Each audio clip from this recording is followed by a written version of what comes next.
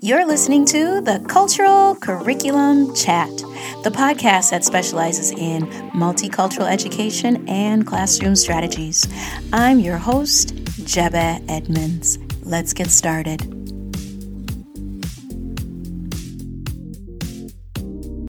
Hello, everyone. Welcome back to the Cultural Curriculum Chat.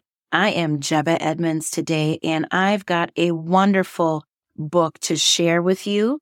It is titled Magnolia Flower. Before I start with my book review, I just wanted to let you know I have created a on-demand webinar titled How to Understand DEI Without Being Overwhelmed.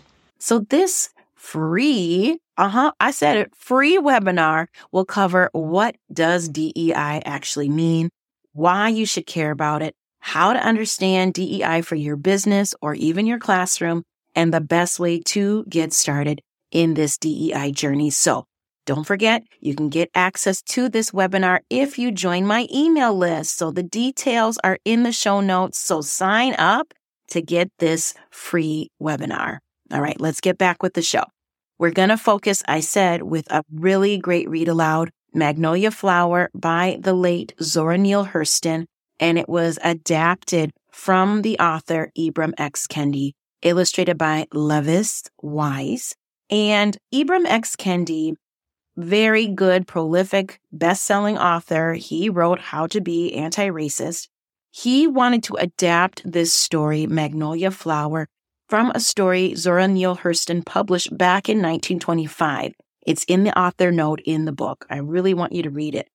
This adaptation was a motivator for Kendi, who wanted to share her literary works to a younger audience. Even if you've never heard of Zora Neale Hurston, she had a 30-year career. This is from her website.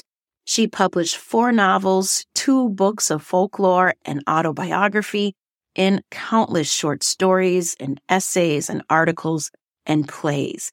I grew up knowing about Zora Neale Hurston. I even have the book, Their Eyes Were Watching God, one of the most courageous writers. So if you are an adult, I highly recommend getting one of her books.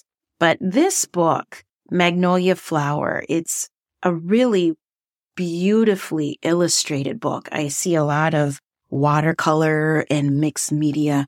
It's very bright. And the story begins with the main character, Bentley, who was a runaway slave, and he became part of a group called the Maroons. The Maroons were a group of freed slaves that fled slavery, so they escaped slavery. They weren't granted their freedom and started a new community in the South. Bentley goes on and marries this beautiful Cherokee woman named Swift Deer, and they eventually had a daughter that they named Magnolia Flower. Now, this historic fairy tale shares the hardships of Black and Indigenous people faced when they were in the era of slavery. It talks about how slavery began. It even talks about the post-Civil War era. So you will go on this journey through the eyes of Magnolia Flower growing up and finding love of her own as an adult and the attitudes that her parents had towards her and her new love. The interesting premise of this book, I don't want to give away too much, it's such a beautifully written book, is that the narrator of the story is told by the trees and the river in this area. And what I really love about this is it talks about how nature is observing the humans on this earth and what they are doing to each other, and how Zora puts it in a way in how Ibram X. Kendi adapts it into a way that young children can read and understand the hard parts of our history in the multiple perspectives that need to be shared. So I'm a very big fan of this book, and I urge you to get yourself a copy. Like I said, I don't want to be a spoiler alert too much, but what I also enjoy in this book is if you haven't heard much about Zora Neale Hurston and her work, Ibram X. Kendi does have a beautiful dedication to her. Ibram has a historical note as well going deeper into the European settlements and the impact it had on the indigenous people and the Africans that came here first in slavery. And he even talks more about the maroon communities. A lot of us probably have never heard of the maroon community that lived on U.S. soil. So I really think it's a great starting piece talking about pre and post Civil War era in the people that were impacted the most by it.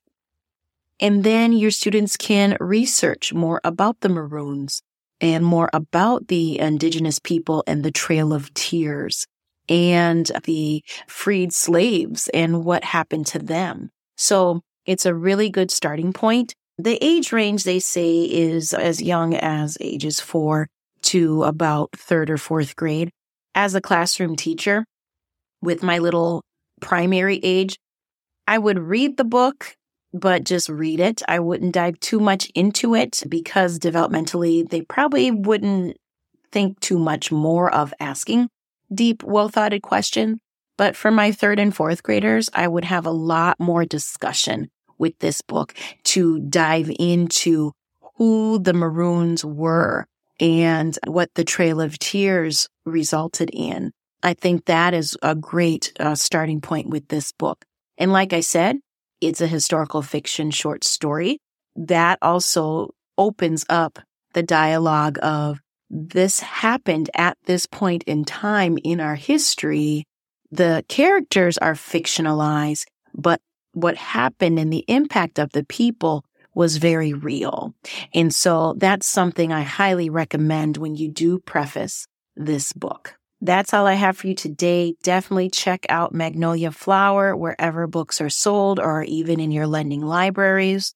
I cannot wait to share more of my book recommendations with you all. And if you have any suggestions of a multicultural educational book that you would like me to review, please send me an email. My contact information is in the show notes. And if you are an author who would also love for me to read and review your book as well, I'd be happy to share and showcase your book as well. So all of my information is in the description below.